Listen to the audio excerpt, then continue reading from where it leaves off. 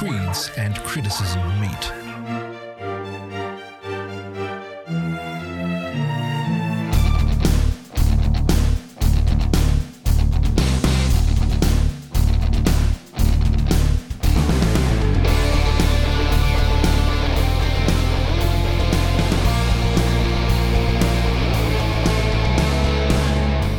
You're listening to the Split Frame of Reference podcast.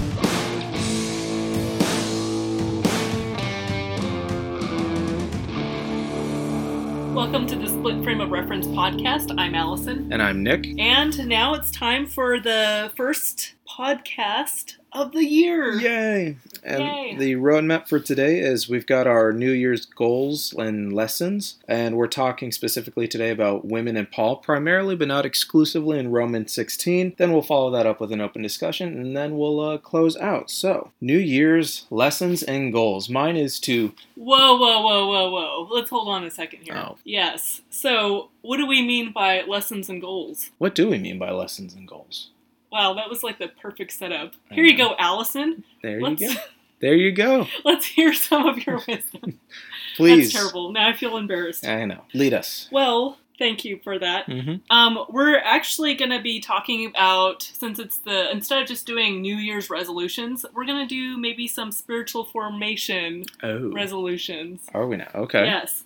And so, I just want to stop by saying, I think oftentimes spiritual formation gets put into the category of this like wishy-washy pie-in-the-sky feeling-oriented thing, and that's completely disjointed from all your Bible study, all your exegetical work, Discipleship, period, your life, Yeah. who you are. It's really more in terms of who you are, your calling, what you fight for in life, what you exist for.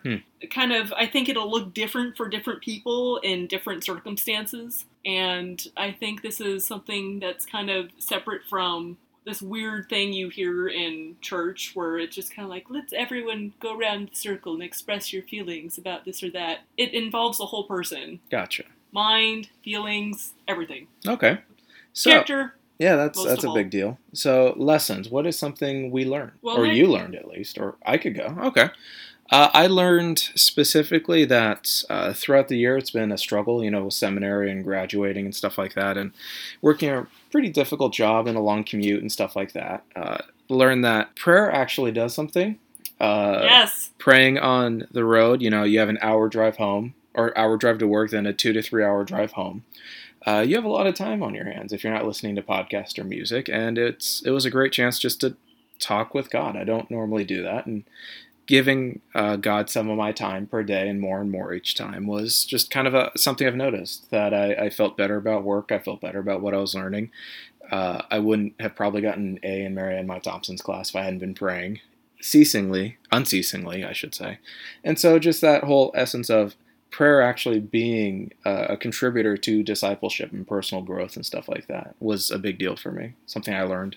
Yeah, and oftentimes these are things you kind of know already, but when you actually put them into practice, there's kind of a deepening within your mind and in your heart. It's like doing push-ups. It's like, I know I have muscles, but once I actually start doing push-ups, Yeah. I realize, oh, well, there's something more to this, and it's healthy, and it's good, and it's... Yeah, it's not gratifying. just like content. I learned content. Prayer actually works. It's more, oh no, I had to be in this horrible situation, and prayer did do something. Yep.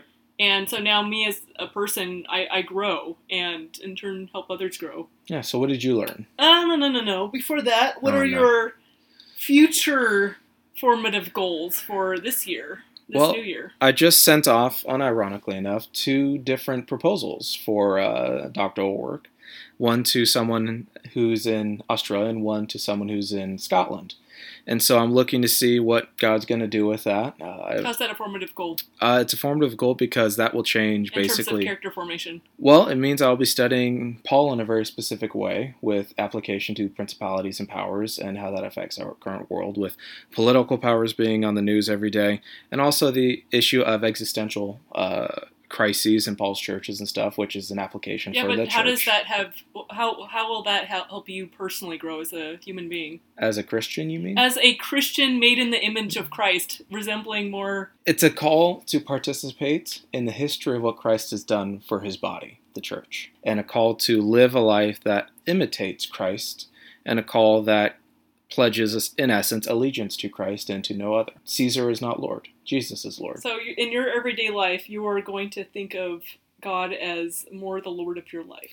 Lord of my life, but also a being of personal care who cares about his people. And you specifically. Specifically, but also the whole world. It gives me a great sense of God as love, but God as warrior for those who are oppressed and under the power of Satan, the devil. Well, Satan and the devil are the same thing, but the principalities and the powers of the world, and how God does not forget the individual person, even though we are the body of Christ. And so it personalizes God to an extent where God has not left his people to be under oppression and violence, and there's an apocalyptic day of reckoning that God will remember such things. And you felt more distant before. Yeah, it's more separated on a personal level in terms of prayer life. Yeah, it's kind of this, unironically, it's kind of what Ephesians 2 talks about. You who were once far away but have been brought near by the power of Christ, or God in Christ, I should say. And the sense in which the alienation of humanity has been bridged in the Christ events, and how you participate in your life is hidden with Christ. You'll rise with Christ and have indeed risen with Christ and been baptized into Christ.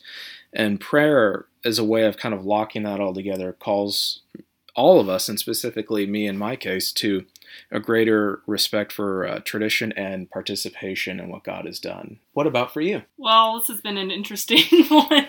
And honestly, this is one reason we haven't put out so many podcasts. I hate to say it. Mm-hmm. I have certainly been in a period of what I'm going to call testing. I'll say this very clearly. I don't believe God always puts us in abusive situations so that he can test us, or anything weird like that, or God just wanted this thing to happen to you. I think that's messed up theology. Yeah. The thing is, though, sometimes he does that. Yeah. And I think he did that with me. I think God specifically put me in a very abusive situation, which I won't get into too many details on. Mm-hmm. And not physically abusive. Well, it took a huge physical toll on my body. Okay, yeah. You're not referring to me or anything I'm not like that. in. Okay, oh good. All right, good. Yeah, Nick is not. Okay, good. All right. Beating me behind. No, that's terrible. Just making sure. Yeah, and I'm passive aggressively announcing it on. I'm like, I don't know who she's talking about. Why is she looking at me like that? See these little marks? They're not from jiu-jitsu. Oh gosh, that's terrible. They actually probably are. Let me just put it this way. I think God put me in a specific situation to do some concrete good. And I think that because when he does that, he'll send me actual signs, and usually he prepares me for it beforehand, and I won't get into details, but yes, he did that. And I also think he wanted to let me see how far I had come. I would say that my growth has been very psychosomatic. I basically encountered thematically some suffering that I encountered in the darkest days of my childhood, where I did have extended physical abuse and emotional abuse, and a variety of very bizarre things that happened to me. Yeah. And all the themes were there, but I had absolutely no triggers from those things. Did not return to PTSD, which I've fought for a good portion of my time. I did, however, have a group of individuals that thought that, yes, Allison needs to definitely be put in her place. We need to definitely attack her character. We need to definitely attack her level of competency, everything about her, and we need to smash her down as soon as possible. There was a group. It was almost fair. It was 4 against 1. It was almost fair for them. But that's, I think, a Shapiro thing. Yep. But what I realized, though, encountering all of that, and I do have some pre-PTSD, but it's more from extended 9 months of having horrible things happening over and over again and anticipating, nothing to do with background. And it's not very entrenched, so I think it'll go away. But I think what I realized, and this was part of even my understanding of Romans 5, and even the telos in 1 Timothy. So God had already been having me work on this way ahead of time, before I even encountered this. And I realized, even before I consciously connected it to these passages, that God had been telling me during some of the more difficult moments that he was reminding me of my own value in him. The things that he taught me way back in my childhood that really helped me in that dark time where he gave me a strong conviction of who I was in him, that I was dearly loved by him, and that he loved the other people, even the people that would hurt me. And he reminded me of that during some of the more hurtful times where I didn't know what was happening behind the scenes at the moment. But I did get clear confirmation that some people were saying some really terrible things about me and were trying to hurt me at that exact moment. And the Holy Spirit had whispered into my heart that he loved me dearly, and that he had kindled within me a love for other people, the people that hurt me, and that was ultimately all he cared about and all that mattered to him. And I realized coming out of this months and months later, and I'm not completely out of the woods yet. There's a mob mentality I'm dealing with now where we won't get into that, but Yeah. Basically I've realized that it's kind of the seed of the gospel has grown into a tree, and my resilience has been very much tied to God's work in my life. I knew what these people were doing, and I knew the inner workings and the dynamics of it because I study power dynamics, and have experienced it on a very, I'd say, core level in terms of having had child abuse, and also being a woman that people always think is a threat and shouldn't be so confident or assertive or this or that. But I realized I just had no desire for vengeance, or I wanted the good of the people that were continually hurting me. And I see that as the work of God in my life. And I definitely protected myself. I don't believe in excusing evil or pretending it's tame. But at the same time, and I resisted their attempts to warp my identity as well. I would say my goal for this year now, given that backdrop, is just learning to navigate not being afraid now that I have a healthy mind that's not prone to anxiety, and being able to move forward without fear when I know God has placed me in a certain circumstance, because he will provide. It's a good word. And we can end the podcast right there. Goodbye, guys. Bye, guys. So on to the meat of the course. Oh. We have a discussion on women in Paul, specifically, but not exclusively, the women mentioned in Romans 16. And you'll see there's a lot of crossover with other women in Paul, which is going to come up here, which is really fun. And so... he has a lot of greetings and hellos to make. Yes. And so Romans 16 is the frame, but we can go beyond the frame when necessary because there's other words or people mentioned that need to be mentioned and fully exegeted here. Meaning we're going to cover a lot of the women mentioned in Romans 16, but we're going to also go off on little tangents into other women in the Pauline corpus. Extra side, yeah. All right, and so Allison will begin with Phoebe, my girl Phoebe, in Romans 16, verses 1 and 2. So take us away. Yeah, and I wanted to say... some initial thoughts too on this setup. I want you to notice, especially as we go through these names, that there's a diffusion of power happening here in this long reading. You'll notice that the leaders in this church are not just men. Yep. They are women and slaves. Yep. And these aren't just heads of households that are being mentioned, male or female heads of households mentioned in this long section. He goes ahead and mentions all sorts of people. Yeah. Lots of hellos, like I said. Yes. And again, the function of these greetings is not just kind of a quick hello. In an ancient letter, oftentimes these are actually at the end as well. But they're actually supposed to, this kind of greeting is supposed to establish familial bonds. And here he is matching it with churches and individuals that they would have otherwise maybe not seen as part of a familial bond. And this can occur because they are all in Christ. And so in a normal context, you might even have maybe, especially with the Holy Kiss, maybe you would have two men that are trying to stabilize their social bonds by commending each other. Mm-hmm. And so there's some status attached to that where there's a mutual exchange of status and uplifting. And here, that same kind of status of uplifting and amassing mutual bonds is expanded. So the peers and leaders, fellow leaders and peers, are not just men to men, but men and women, slaves and people that are maybe free, maybe they have status, maybe they have wealth. They're all on equal playing field on some fundamental familial level. And so I think the question we can ask ourselves as we look through this section is, do we recognize the women in our congregations for who they are in Christ? Do we see peers and leaders, or do we just see liabilities, sexual objects, and subordinates? And I think that's very important to consider. So going first into Phoebe, we'll go ahead and read 16, 1 and 2, Romans. Which translation are you using?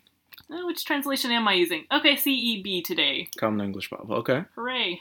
I actually like to use the NASB quite a bit, and I was trying earlier in the series to use ESV, but they kept messing it up. Yeah. So, oh well. So 16, 1 and 2. I'm introducing our sister Phoebe to you, who is a servant of the church in Cenchrea. Welcome her in the Lord in a way that is worthy of God's people, and give her whatever she needs from you, because she herself has been a sponsor of many people, myself included. Ooh, so they decided on sponsor. Yep. Interesting already. All right, so Phoebe is probably a Gentile. She's thought to be a freed slave who now has come into high social status and wealth. But interestingly, she's introduced as our sister, so there's that equalizing phrase that's consistent with how Paul sees our relationships within the household of God. And I think he puts this in here because of the high commendation that he's going to give now. And this is what I was telling you before about oftentimes these are men of status that are exchanging and trying to amass more status. Well, he brought her to an equal playing field, as you'll see how this whole section functions in terms of naming all sorts of people, even though he's going to talk her up quite a bit. Quite, yeah. First, he introduces her as diakonos. Now, this is not deaconess, this is deacon.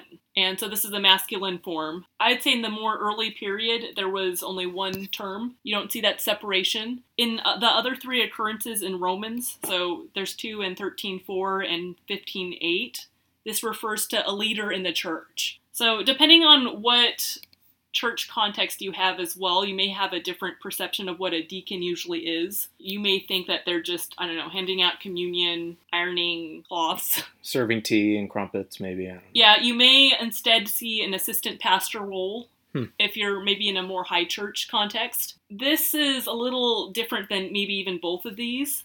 The function is preaching and teaching, and we'll see there's a lot more involved later. In this context, Phoebe is being a deacon of a specific church, so it's not just a standalone. Many think that this is an office being referred to, not just a random gifting. Cranfield says this is possibly describing the deacon of a church, the leader of a church. And there's further reason to think this, because what comes later is another term, prostatus, which is always translated as leader. Except for here randomly, which is very interesting.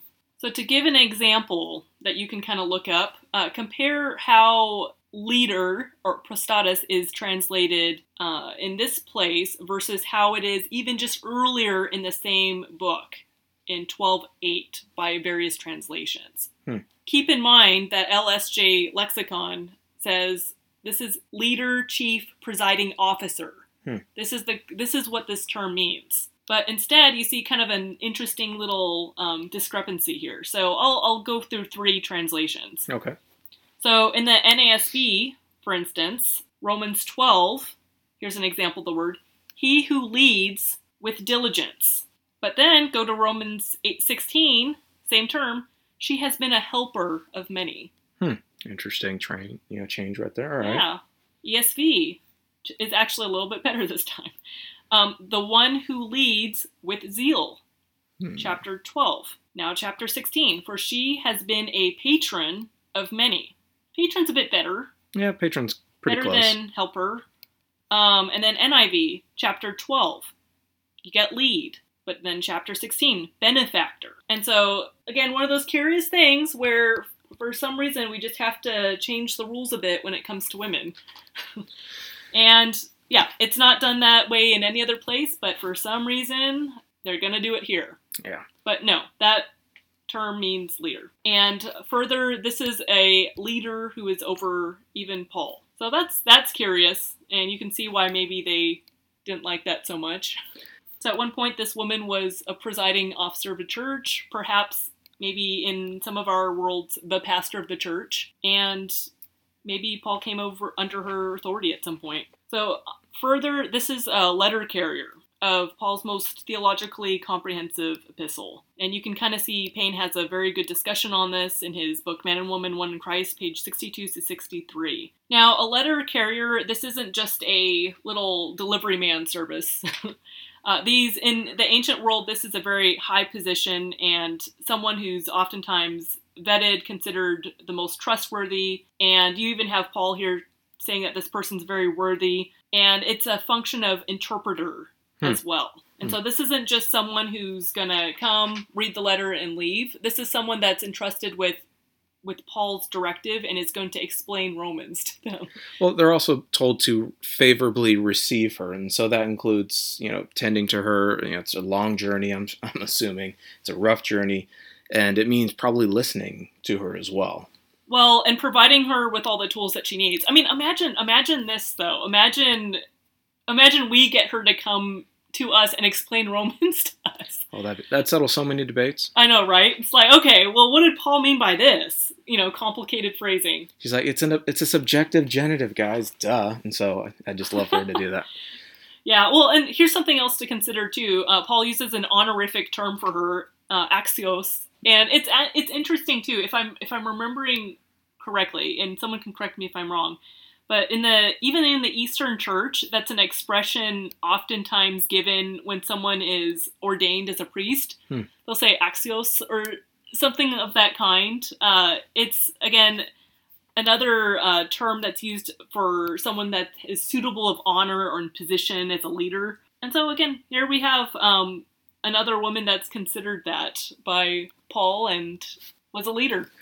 Yeah, and it's plain and simple. Yeah, and it's an interesting deacon of the church or assembly in Cenchreae, or of the one in Cenchreae. And it's the relationship is deacon of the church, which it's singular, so it's not as if he could have said a deacon, or he could have said something in another, or he could have said actually doulos, or some sort of slave language. Yeah. If we wanted this to be servant, which it's not. And so it's minister, deacon of this specific church in this specific place. So it's the association with a church is huge, I think. Yeah, so if I had to put this in maybe a modern term in terms of what a big deal she is and what an honor this church is getting by having her come to them. They're probably thinking in terms of their own status being elevated in terms of receiving her. Yep. Frankly. This is kind of like maybe in terms of status, a mega church pastor coming to this little church in the Midwest kind of thing, like some random little church in the Midwest or something like that. I don't know. Yeah, and being commended by someone that they highly esteem. So yeah, this is not some little letter carrier that's coming over. Yeah, she's not going to just drop off the scroll and walk off. Make sure she has a place to stay. Yes, hospitality is huge, and that's something they're expected to do. But again, this person is a person with means of her own, and probably doesn't need their hospitality per se, but is there on their behalf. Yeah, and it also illustrates Paul's own relationship with, she was a prostatis of many people, and of me also. And so there's this relationship that's kind of this equivalent relationship where he's basically saying, if you're going to treat me a nice way, I'm the apostle of the Gentiles, I'm the apostle kind of thing, you got to kind of treat her in the same way. And so there's an equivalency of reception of her as well, which I think is really interesting that you get throughout the passage, of course, but the mutuality here is really interesting. Yeah, and let's go ahead and go to the next one. Right. We have so many to do here. Yeah. There's a lot. Lots of greetings. So next is Priscilla, and she's also known as Prisca. Yep. 3 and 4. Say hello to Prisca and Aquila, my co-workers in Christ Jesus, who risked their own necks for my life. I'm not the only one who thanks God for them, but all the churches of the Gentiles do the same. You can find lots of references to these people. 1 Corinthians 16:19 as well, Acts 18:26. Again, we see another female leader here. This is the same Priscilla that went and taught Apollos with her husband. Yep. And again, she's named first. That's very interesting. Yeah. Beyond interesting in the ancient world. It's not customary for a woman to be named first in Greek or Jewish contexts. They're just not.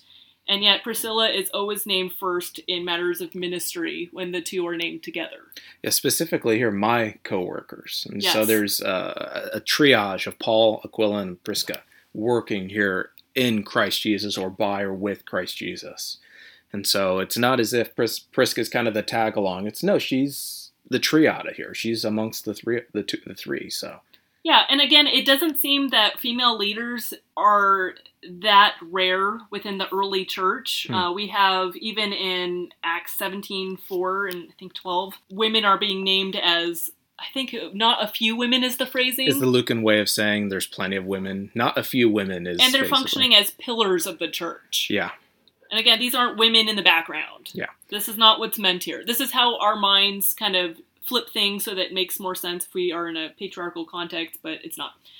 So in terms of Priscilla, and especially in relation to Aquila, the church, he references the church that meets in their house. In verse 5, yeah. Yeah, and again, you'll remember, so you'll remember too that at this period, this is where a lot of churches, this is where the assembly meets.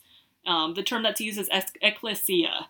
So that's assembly or congregation. These are actually church leaders. They've probably even presided over the Eucharist at times. Same with perhaps Phoebe earlier. And something else to note as well, again, I'm going to go back to this, and as if you want to read through this whole thing, you have not only the leaders, which in this case are Priscilla and Phoebe being mentioned, but also all the other people. So sometimes the people attached to them. So Aquila is also mentioned, and later we'll see some of the other women that are also prominent within the church, but maybe not as prominent as their husbands. The slaves in different households, everyone is getting mentioned. Everyone gets a shout out. You get a shout out. You get a shout out. Yep. And that's unusual again. Yep, like very. It's supposed to be only the patrons and the leaders that are getting the. Or if you just want to go the ancient world, you don't even talk to the women. You talk to the head of the household, which is a guy. Heads of households could be women. Could be, but in in ancient world. In the ancient world, that's true. But most letters were written to the men. Yes. That's right. Yeah, yep. But again, like as we covered earlier, heads of households were oftentimes women because this is more of a managerial role of how running the actual household. Right. So it's a little, again, these terms don't quite mean the same thing now to us as they did then, even in terms of leadership roles. Anyway, Priscilla is also named as a colleague of Paul, as Nick mentioned. I think that's in 2 Timothy 4:19 as well.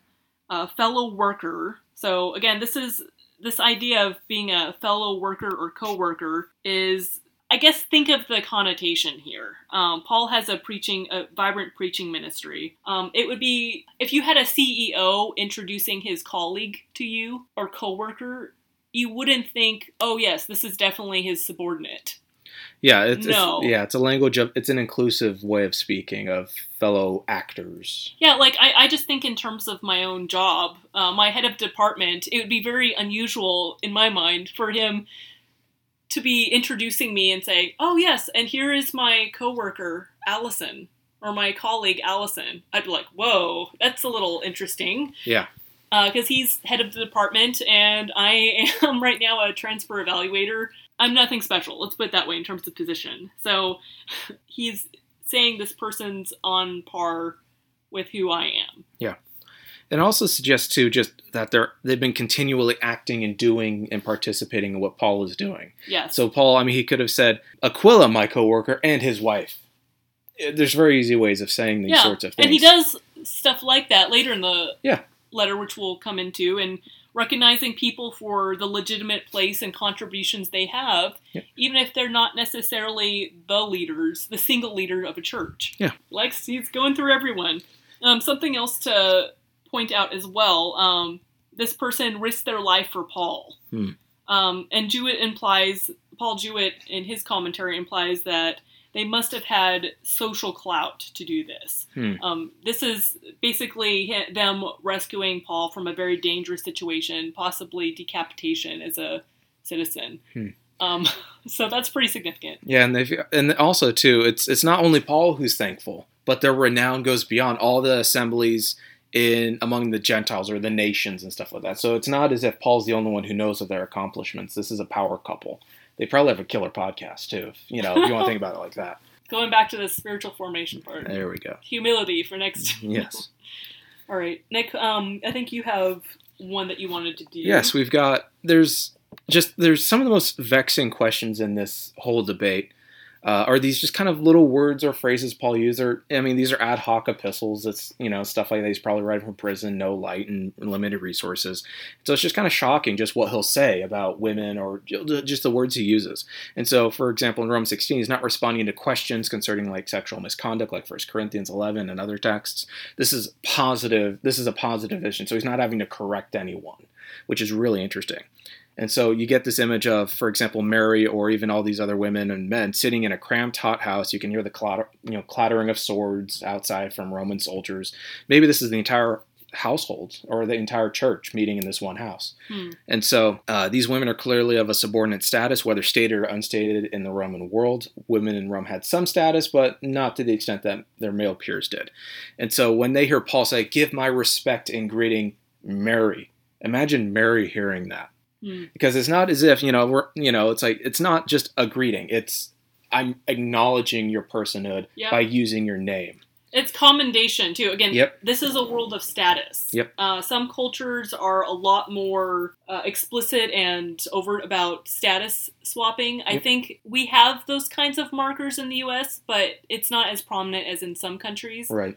This is very much a context where status is constantly overtly exchanged by gifts, by esteem, by words, by patronage and clients, especially in a letter. Ooh, a letter. Yes. And this is, Paul's never been to Rome, or at least by the founding of this church. And so the fact that he's heard these people's names, all these names, and he's commending them for what they've done means that these women are known throughout the Pauline churches. Probably it's not as if they're excluded to or restricted to Rome. And you don't greet subordinates in this way. You greet people who are of a similar quality of you. And so what this means is that the actions of Mary have echoed throughout the ancient world, and Paul knows enough about Mary to know that she is doing these things. Yes. And so he uses this great verb, this verb of toiling or of working hard. And so he uses this in relation to his own work in Galatians 4 and Colossians 1 and Philippians 2. And he says people that within the church should yield themselves or submit to all who are co-workers and to the ones who tire, same verb here, in labor. And so I'll read the verse real quick because I just realized I didn't read it. Verse 16:5. Greet Mary, who has done great work for us, or who has, great work for us. And so this specific verb, kopaiao, is almost always in Paul used in reference to work done for the gospel proclamation. And so in the Gospels it's used in different ways, but in Paul it's a very different context. And so these women are actively participating in these churches, and Paul doesn't fly off the handle about some nebulous universal principle of so-called male headship, which means Paul's care is not about women. It's about the proclamation of the gospel, and women are intrinsic to that mission here. And so the whole language of greet with respect Mary, who has tirelessly done great work. It's an adjective, this great or a lot of work. And so it's not as if this is someone who's handing out cookies or anything like that. This is someone who's done just incredible things with the gifts that God has given her. And so for Paul, it'd be really weird. It's almost kind of shameful. It's like, greet this woman, this subordinate, all these sorts of things. And he treats her like she's on the same level as him. I hate to say this, like, I'm recalling something horrible that I heard. It was just really sad. I was starting I think I was just going through the spiritual gifts, and I ran into this elderly woman. She maybe in her late 80s, and she was so excited about this workshop because she had recently been praised by her pastor for her cooking. And this person had never been praised in a church context for her gifts. And I just, it hurt me to my core because not only had she never been praised in her context according to her gifts, but it ended up being her ability to cook. And this woman, I knew this woman was actually quite active in her church doing all sorts of things. And yet this is the thing that touched her heart, was this little recognition for her cooking. I don't know. It's kind of a mixture of joy. I'm happy that she got recognized, for that. Because Nick and I love to eat. Frankly. That's true. Yeah, and that is a big thing, and it takes time. Creativity. It really does. Yeah, it takes time and creativity. Creativity. It's a sign of hospitality, and it's, I think, a great sign of love. But the fact that this woman also did so many other things and never got recognized, that as a downer. And so I want to correct something. It's for you. It's not for us. Although it's equivalent, but Paul, it's for you specifically, if I'm going to be accurate. And so, yeah, just this idea of this woman just being commended for what she's done by name is just absolutely striking. It's an affirmation of her personhood, of her gifts that God has given to her. Her husband's not mentioned, or she's not mentioned, as all these other things. So she's a standalone person. Maybe her husband wasn't a Christian, and she has to be that witness to him as a leader and giving him the gift of Christ. Maybe, we don't know. Maybe she's a slave. We don't know. But the fact that she is greeted in the exact same grammatical form throughout the passage as everyone else is shows Paul's just doesn't really care about her social status because she is in Christ and she has worked with Christ, and that's the status he bestows upon her. It's a great sign of respect. Would that the men of the church respected women like this with just lavish praise. And anyway, yes. So that's Mary in verse 6. Additionally, you get this same sort of language used elsewhere. The same verb appears in verse 12 of Romans 16. And greet Tryphena and Tryphosa, or greet with respect Tryphena and Tryphosa, these women who work hard in the Lord. Same grammatical form or same verb. And the tense form of the verb is a participle, which kind of indicates their continual work. So it's not Paul that Paul expects, oh yeah, you're working, but now that you've come under male headship, you don't need to do that anymore. It's continual. I expect you to keep working in what you're doing, keep contributing to the kingdom. And so this is all grounded in the sphere of being in the Lord. And so it's not housework, or domestic, abilities or responsibilities. It's Lord work. It's Jesus work. Whatever that entails, that's what it is. And that is work done in the calling of Christ. And we don't really know much else about these women except that they should be known by their actions for Christ and for the work of the Church of Rome. The fact, again, that no husband or man is mentioned with them or above them indicates they're freestanding as fellow co-laborers with Christ or in Christ. And similarly, Persis is described as the beloved one. And so I'll read the verse again. Greet my friend, I don't like this, my dear friend Persis, and I don't like that. It's the NIV. Greet Tryphena and Tryphosa, those women who worked hard in the Lord. I think that's pretty accurate. Greet my dear friend Persis, or Persis the beloved, another woman who has worked very hard in the Lord. And throughout this passage, she's described as the beloved one, which indicates kind of a special affection. It's an adjective that is used to describe the whole church sometimes, in Romans 1:7, but it's not used with discrimination any specific gender. So a man can be called the beloved, a woman's called the beloved, the church is called the beloved, but it's not as if Paul uses it to every single person, although he probably thinks that way. The fact that he uses it for her specifically here it's not that it's an honorific title, but it kind of is, the beloved person. It's an adjective that's used of Christ as well. And so but what's interesting here is the only ones in Romans who are granted this specific adjective, Paulos, great or much, are the women. Phoebe in verse 2, Mary, in verse 6, and Persis here. This, of course, that doesn't suggest that men cannot do great works or work tirelessly for Christ, perish the thought. But it is compelling evidence that suggests that Paul perhaps viewed these women as having done exceptional, difficult, great work in the gospel for the Roman church. And so Paul uses other language elsewhere for the men and the women, but here it's great, or just a ton of things these women have done for the church. And so the fact that they're named and all these sorts of things shows that just this whole idea of, oh yeah, this we have one text in 1 Timothy 2 to just completely flatten everything out here as some kind of this nebulous principle. You'd think Paul, if he had that principle in mind, it would come out here. It's like, you've done great work, but don't forget to submit to the male leaders and stuff like that, which he could have done.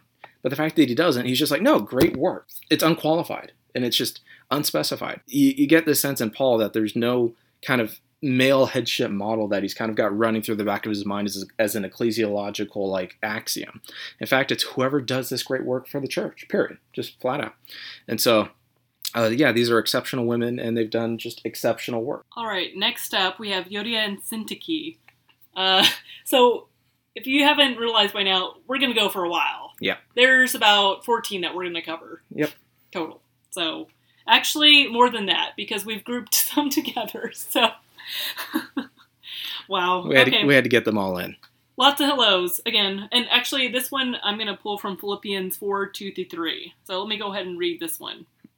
I urge Euodia and Syntyche to come to an agreement in the Lord.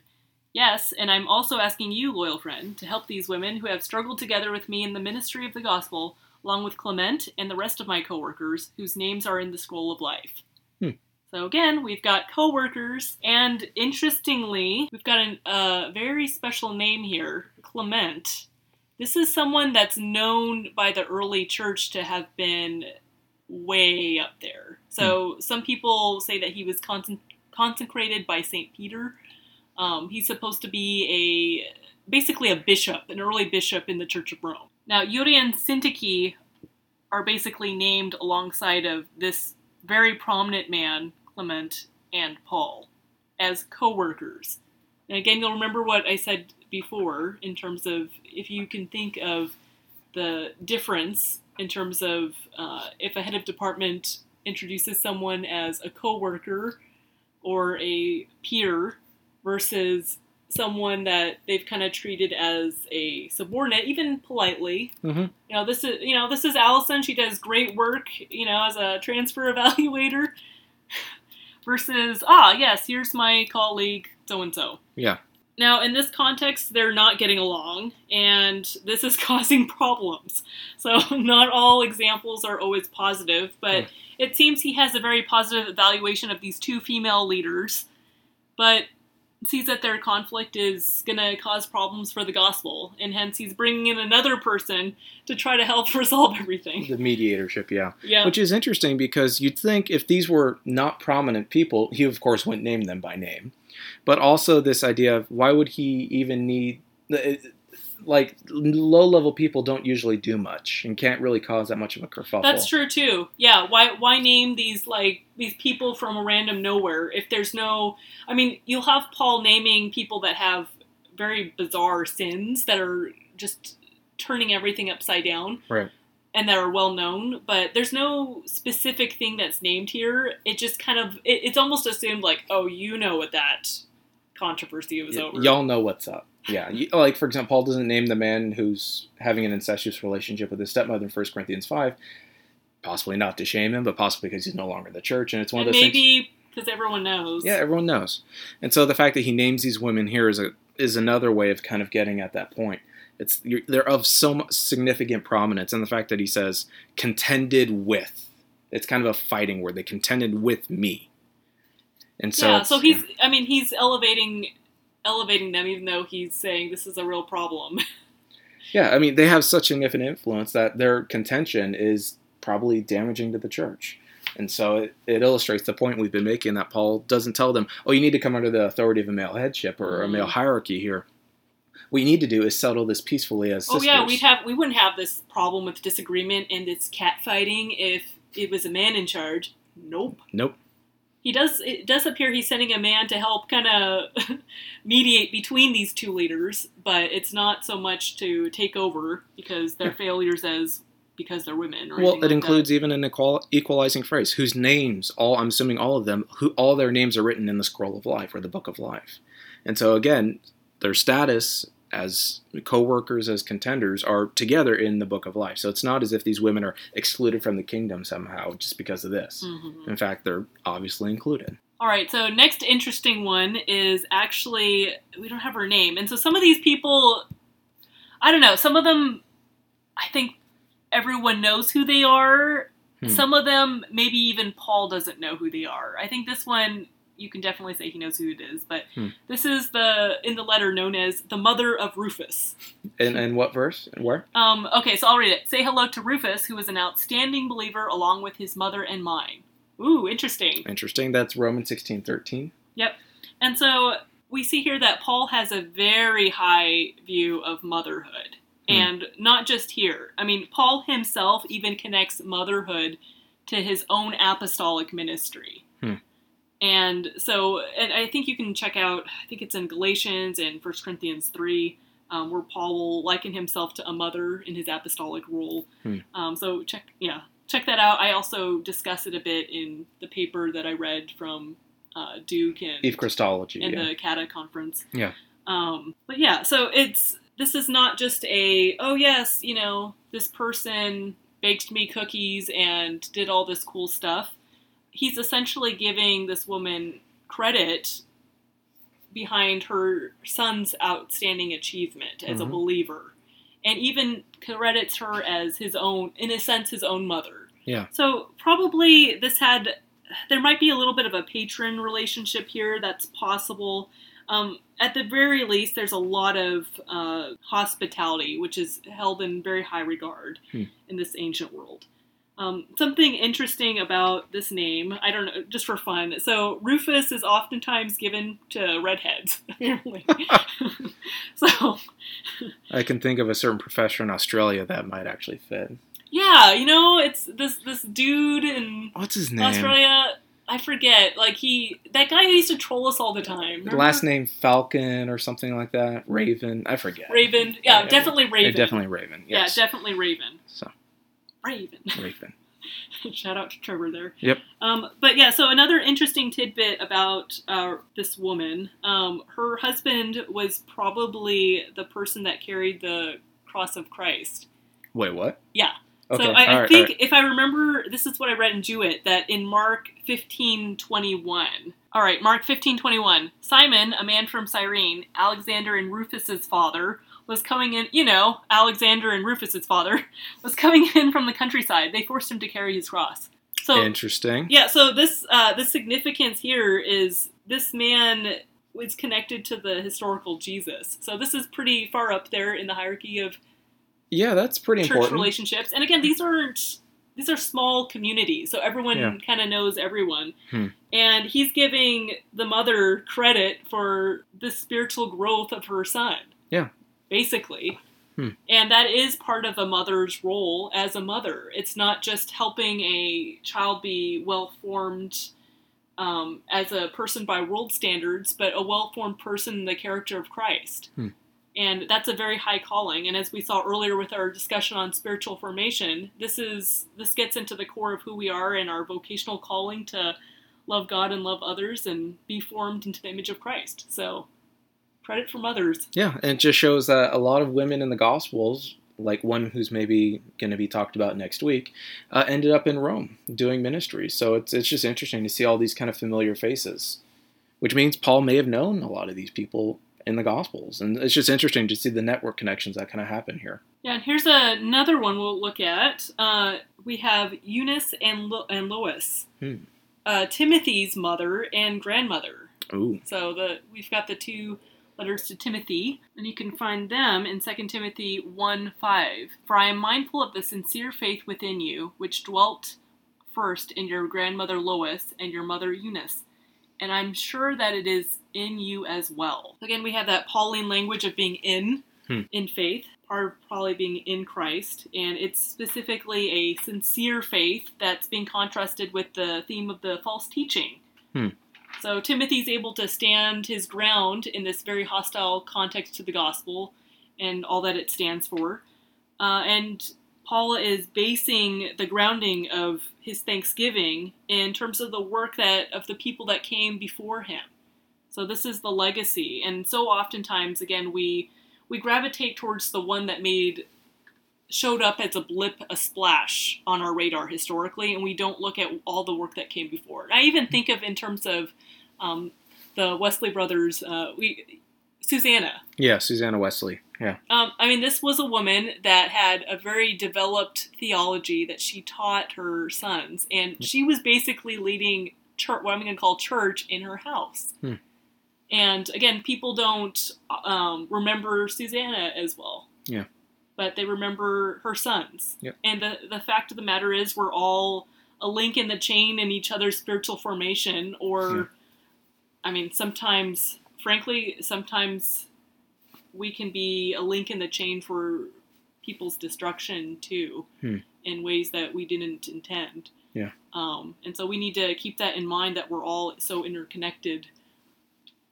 But something else I would like to bring up, and this goes back to a good friend of mine, a grandmother. Again, when I knew her son, he wasn't very strong in the faith, and I hear later kind of fell away. And his grandmother was the type of woman that liked to bust out the commentaries. She liked to study Greek and Hebrew with me, and she was not ever considered a leader in the church. They actually quite hated her. Always thought of her as this entitled woman who thought she was better than everyone. She was a very quiet, soft-spoken grandmother who just happened to know so much about Scripture and study it and love the Lord so richly. And she's the one that led her grandson back to the faith, and her grandson ended up becoming a leader in the church. So, again, I think this is one of those things where, yes, the leaders are mentioned, but Paul's also recognizing those that stand behind the leader, because in Christ we're all on equal footing. Yeah. And I want to also add that for Timothy, this basis that he had in his mother and his grandmother, not his father, but it's supposed to be a foundation for not just where he is today, but where he's going to go in the future. And so in verse 7, Paul reminds him, "For God has not given us a spirit of timidity, but of power and love and discipline." All right, Nick. So there's another interesting tidbit in this whole letter that we were going to cover as well. Why don't you go ahead and take us there? What's interesting is how Paul uses language like how is commonly translated brothers and sisters. It's the Greek word adelphoi. I think we've covered it a little bit. But what's important here is you have a kind of an important hermeneutical clue in how Paul uses this word. Wait, so so if we were just to go woodenly by the lexical form. Or the ESV. If the ESV were to translate this, it'd be probably brothers, maybe a footnote that says brothers and sisters. And so it's not even wooden, it's literalistically. So if you were to, it's one of those things, I think, that if you were to refer to your actual brother, you'd say adelphos. Yep. And sister, you'd use a different term. Adelphe, yeah. The way it's being used here functionally, it's a bit different. And this is where the terms have meaning according to use. Mm-hmm. And so you get this kind of thing where it can mean a male brother. It can also be used in a feminine way for sisters, as we'll see later. But when it's used to a mixed congregation of people that Paul has been greeting, male and female, when it's used in the plural form, it's most often, it refers to brothers and sisters. And so an important hermeneutical... And here we have a mix. Yes, exactly. And every church is mixed. Every church that Paul speaks to has women there. Yeah, hence all adelphoi. Brothers and sisters, all yes. Brothers. Yeah. Yeah, well, maybe that can get into some of the interesting power dynamics too. Yeah. But, yeah. But we have a kind of an important hermeneutical clue elsewhere when Paul uses this word in 1 Corinthians 15:6. The text reads, "After he, that is Jesus, appeared to over 500 adelphoi, brothers and sisters at once, most of whom still remain," that is, they're still alive, "but some have fallen asleep, i.e. they've died." One can safely infer that the gospel of the risen Jesus was witnessed by both men and women, if you read the Gospels, since Paul does not use an androcentric term like man, aner, in that text. Thus, when Paul uses this kinship language in Romans 16, let me pull up the reference here just so I get it right. 16, I think it's 17.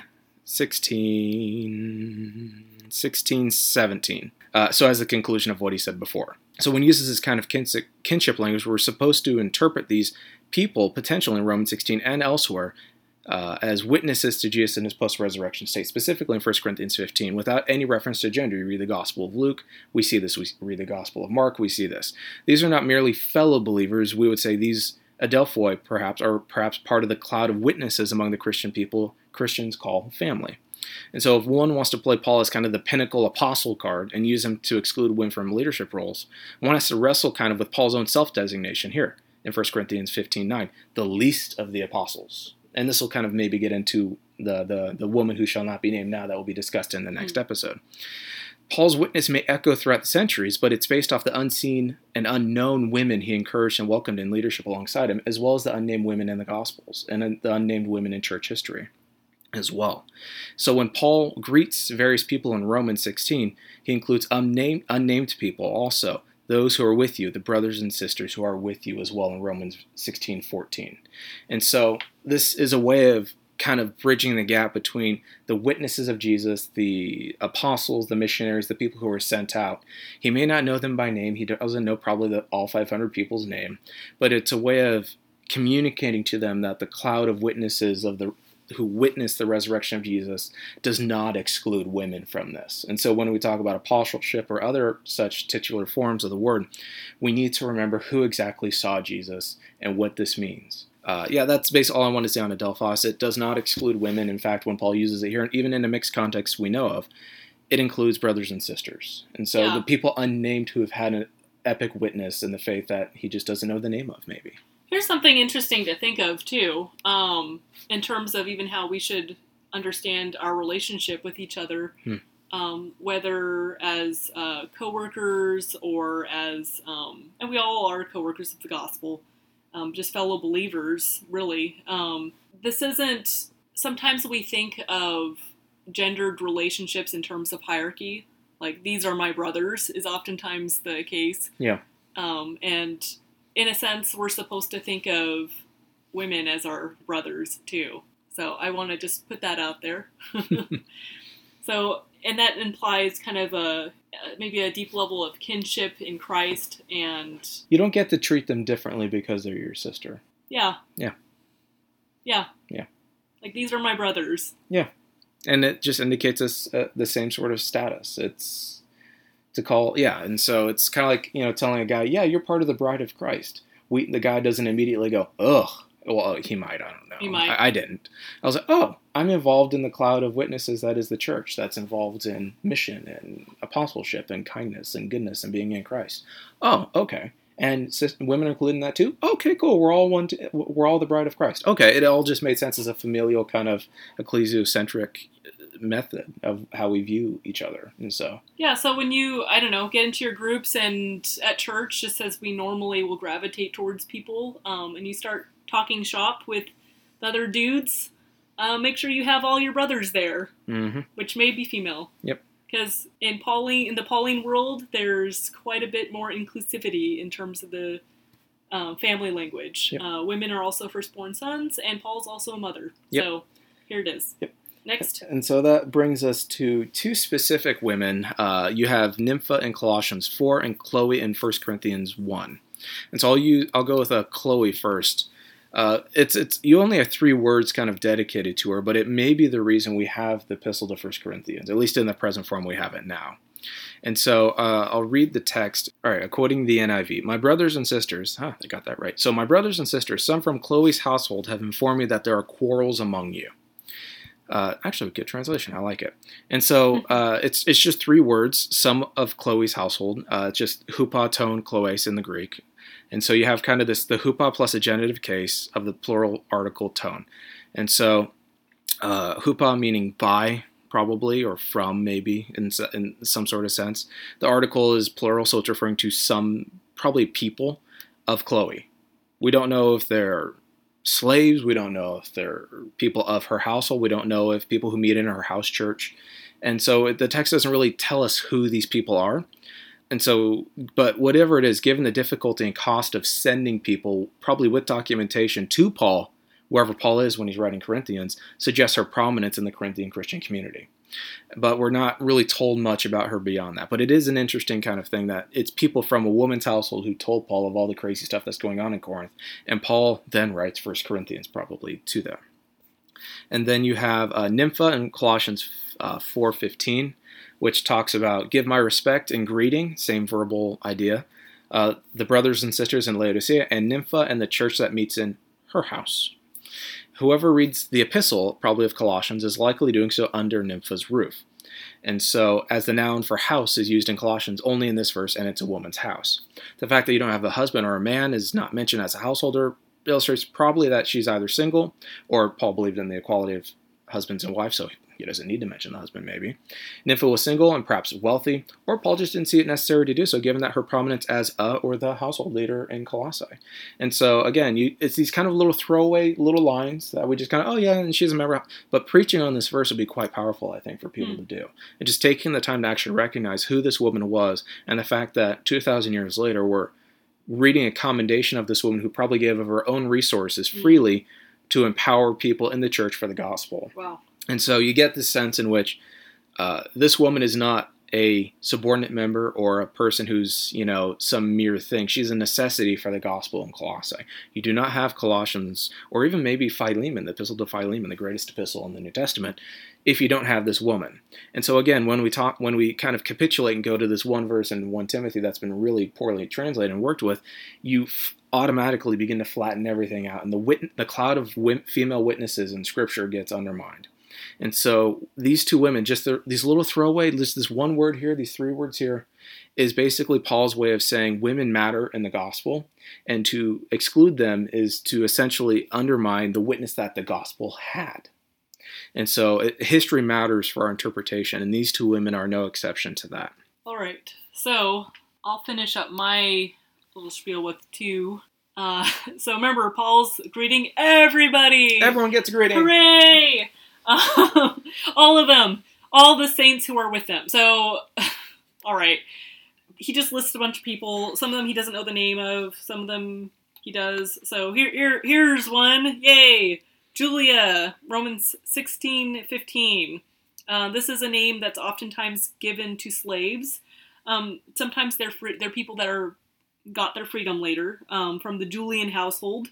But this person was also someone that Paul wanted to mention, part of a group of 5 leaders. She might be possibly related to the male before, but because of the Chi, who knows? Maybe a husband and wife team again? Yeah, or maybe, and this time the husband's name first. So she's significant in some way, though. Yep. We just don't know because he doesn't say anything. Doesn't say. And then there is the sister of Nereus. This name is, I think, God of the Ocean. Oh gosh, that's awesome. But also a slave name, I believe. And again, with the sister, whoever this is, Paul probably doesn't know who this is, but she's significant in some way because he's heard of it. Like, oh yeah, it's that guy's sister. I've heard great things about what she's done. Yeah, there's like 5 of them, and it was the sister of that one person. She's prominent enough to be mentioned.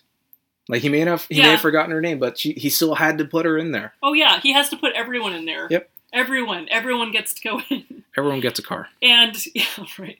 But, yeah, I think one of the commentaries mentioned that this is, you basically, in this little part, you have at least 2/5 of the female leaders of this one area, or 2/5 of the leadership in this area are female. So... Yeah, everyone gets a mention, and including Nick. Go ahead and finish us off. All right, and this is the final woman we'll be talking about, and it's Apphia in Philemon 1:2. And it's the only explicit epistle in the New Testament that directly addresses a woman in the introduction. And so, although there may be an additional reference to a chosen female lord and her children in 2 John, but that'll just take way too long to go into.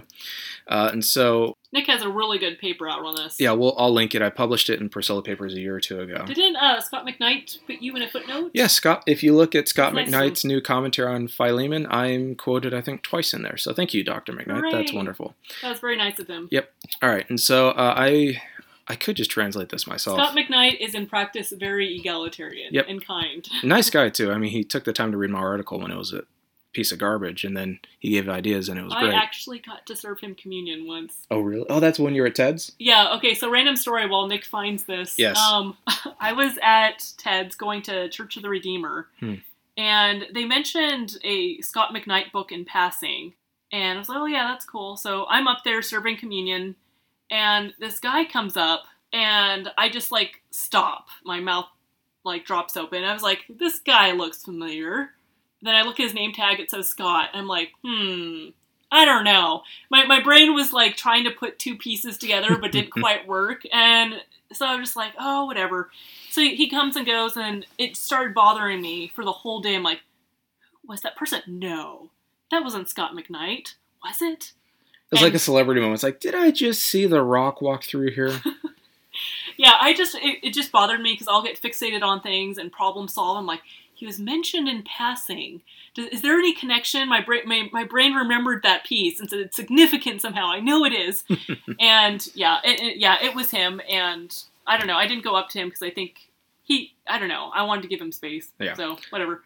Anyway, that was my Nothing worse than fanboying or anticlimactic story in church, yeah. Oh, yeah, true. Yeah, and so I'll read verses 1 to 3 of Philemon just to give a little bit of context. There's not a lot to say about her. Well, there's plenty to say, but I won't bore you guys. There's a whole paper, so if you want to look it up. Paul, a prisoner of Christ Jesus, and Timothy, the brother, to Philemon, our dear friend, or the beloved, and fellow worker, and to Apphia, they say it the sister. It's not there. To Apphia they say the beloved. To Apphia the sister, and Archippus the fellow soldier, or our fellow soldier, and to the church that meets in your home. So again, already we see household. We don't quite know whose household this is. It's kind of difficult to tell. Could be Philemon, could be Apphia, could be Archippus, could be all three. They could be a family. We don't know. Aphia's called the sister. She's not called the wife. And so that probably rules out any notion of her being either a gentleman's husband. She's called the sister, Adelphi, in similar way that Phoebe is. So it's not as if this is necessarily... So kind of like the deacon? Sort of like that. It's hard to tell if this is it's a familial title. It could be a titular kind of thing. So it could be like he keeps calling people siblings. Yeah. Okay, so even like Phoebe, it could be like that, or it could actually be a sibling. It gets very confusing in the household economy of God. Yeah, there's a blurring in this sort of thing. So if Paul's most preferred term for people is Adelphoi, and not apostle or deacon. Or individually sister, or yeah. And so he almost always opts for familial terms over some sort of kind of dry term like elder or something like that. It's very rare comparatively. And so, he likes mutual terms. He really does. Yep. And so grace and peace to you from God our Father and the Lord Jesus Christ. And so the question is, what function does it serve to actually mention a woman here? Like, why? Why is she mentioned? And without getting too specific in it, although I will get very specific, is I think, and this is disputed, every aspect of Philemon is disputed, but what I think has happened here is this, just to give some context. Philemon has sent Onesimus to Paul to be basically Paul's slave. And so it's somatic synecdoche. Onesimus represents Philemon's body. So he sends his body, which is what slaves were called in the ancient world. Their property, they were called body, it's soma. He sent his body to him. And so Paul meets him, they get along great, and he says he became my child. And this sort of, it's a very intimate epistle. It's one of the best epistles you'll ever read if you love, and all these sorts of things. You've refreshed the hearts of the Lord's people, as he says to Philemon. So Philemon's not a nobody. And so basically what happens is when Paul sends him back, the question is, how is Paul sending him back? Paul sends him back as his own body, his own heart, his splankna, and all these sorts of technical terms. And what you have, the question is this, is Apphia being mentioned to apply additional pressure in the household for Philemon to manumit Onesimus? Yeah. And that's the biggest question, is this a plea for manumission, or is it merely one man sending a slave back to his master? And that's how it's been traditionally interpreted in terms of the transatlantic slave trade. I think it's far more complex than that, and I think the naming of specific people all throughout this little epistle, especially at the end, means a lot of people are watching Philemon see what he does, and if he is no exception. What is Philemon going to do with Paul's heart, his son, his everything? Yep.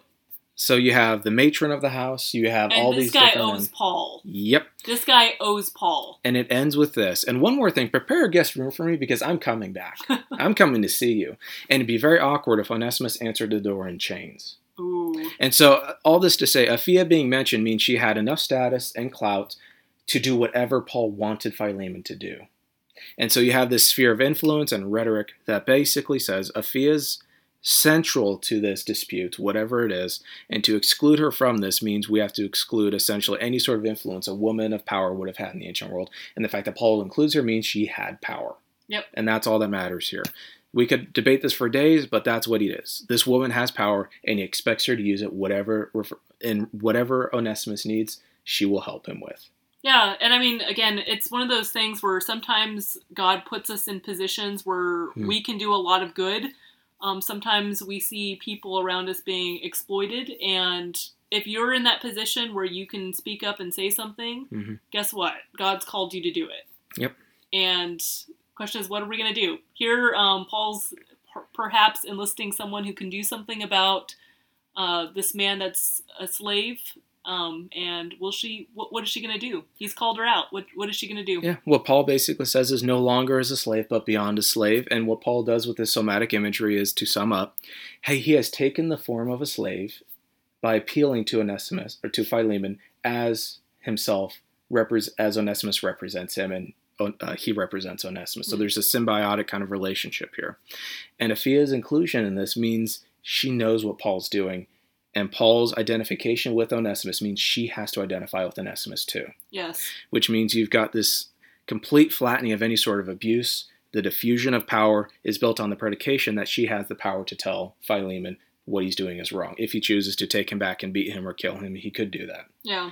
And so again, in taking the form of a slave, as we are supposed to do, in thinking the mind of Christ here, just in general, it's a strong command for ethical empathy with other people, especially people who are suffering, people who are being oppressed. And there's great power in Paul naming men and women together as agents of Christ in the world, who are called to be, essentially, we're called to be peacemakers. Yeah, we are all ministers of the gospel, and we're called to be agents of God's peace. There's and justice. There's great power in the Word of God, and when male and female are represented together as the image of God, you're unstoppable as a church. There's a Taizé prayer, I think, / song that we used to actually at Church of the Redeemer sing, and I think I put it up on Twitter too. It's the kingdom of God is justice and peace, and joy in the Holy Spirit. Come, Lord, and open up in us the gates of your kingdom. There it is. There it is. And so, in summation, what is a biblical theology of what we've talked about? What is a summation of what we've talked about here, love? I'd say in the kingdom of God, demonstrated in Christ, we are all on equal playing field, and this is the God that shows no partiality. So in practice, we too need to uplift each other and not be showing partiality according to whether we have disagreements with people, whether we're slaves, whether we're free.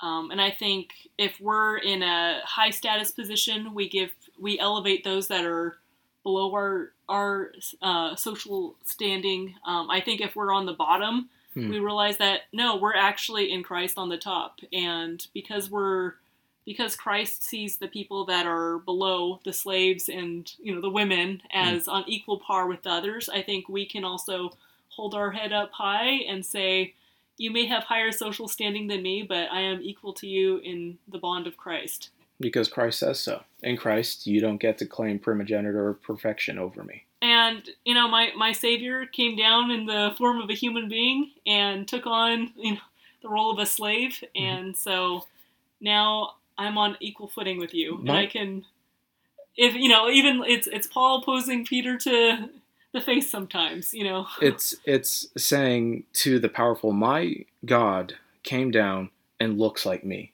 as a slave in the ancient world. He did not come down as your emperor. He came down as a suffering slave. Yeah. And that says more to the people. And that's why Christianity exploded, because of slaves, women, and children. The most oppressed in the society found their identity in this crucified, subordinated, destroyed Messiah who was triumphant in his resurrection. And so... And we can see very clearly that this thinking has captured the heart of Paul. And he doesn't just talk about the Spirit being poured out in the heart in the context of suffering and trials, as we discussed in Romans 5. He doesn't just talk about it in a theological abstract. He's demonstrating it right now. Look at the people he's greeting. Look at the people he's giving social capital to. Not just people that are actual leaders like him, but everyone. Yeah. So, yeah. There's a generosity here. Yes. Christ kind of breeds ecclesiological generosity. And so, So what's coming up for next week, Allison? Yeah, it's kind of like we forgot an individual that maybe has so much needless controversy attached to her, and we just conspicuously left her out of this discussion. Oprah. We're going to discuss Oprah. Oh, no, we're not. Yeah. No. We're talking about the Apostle Junia next time. Yep. And with all the controversy and insanity. We didn't leave her out because she is a she. Yeah. And she is in this passage, and she is an apostle. We'll talk more about her next week. And not an apostle qualified. Oh, not apostle in quotes. Anyway, we're getting ahead of ourselves. Anyway, thank you for listening. We're tired. Yes. Thank you for listening to the Split Frame of Reference podcast. If you've liked what you've heard throughout these now 17 episodes, give us a 5-star, honest 5-star review on iTunes. And follow us on Twitter and shout out. And check out Nick's new podcast. Oh gosh, yes. The Synergist podcast, spelled sinner as you and I are sinners. Gist. Gist. It's the Synergist podcast. Should be on iTunes by the time this goes down. It's the most man-centered podcast out there. The most man-centered theology podcast out there. So, yes. Yes. And so... Tongue-in-cheek. Yep, tongue-in-cheek. Guys. So check all that out and follow us on Twitter at Nick Quint and at, I think it's Allison Quint. And shout out to us and say hi, and we'll say hi back. And may the peace of Christ be with you. We really will too. Yeah, if you we say really hi will. to us, we'll say hi to you. We actually will. Yes, we are not verified yet, so we don't have the pretense of ignoring people. So thank you for listening, and God bless. Yep.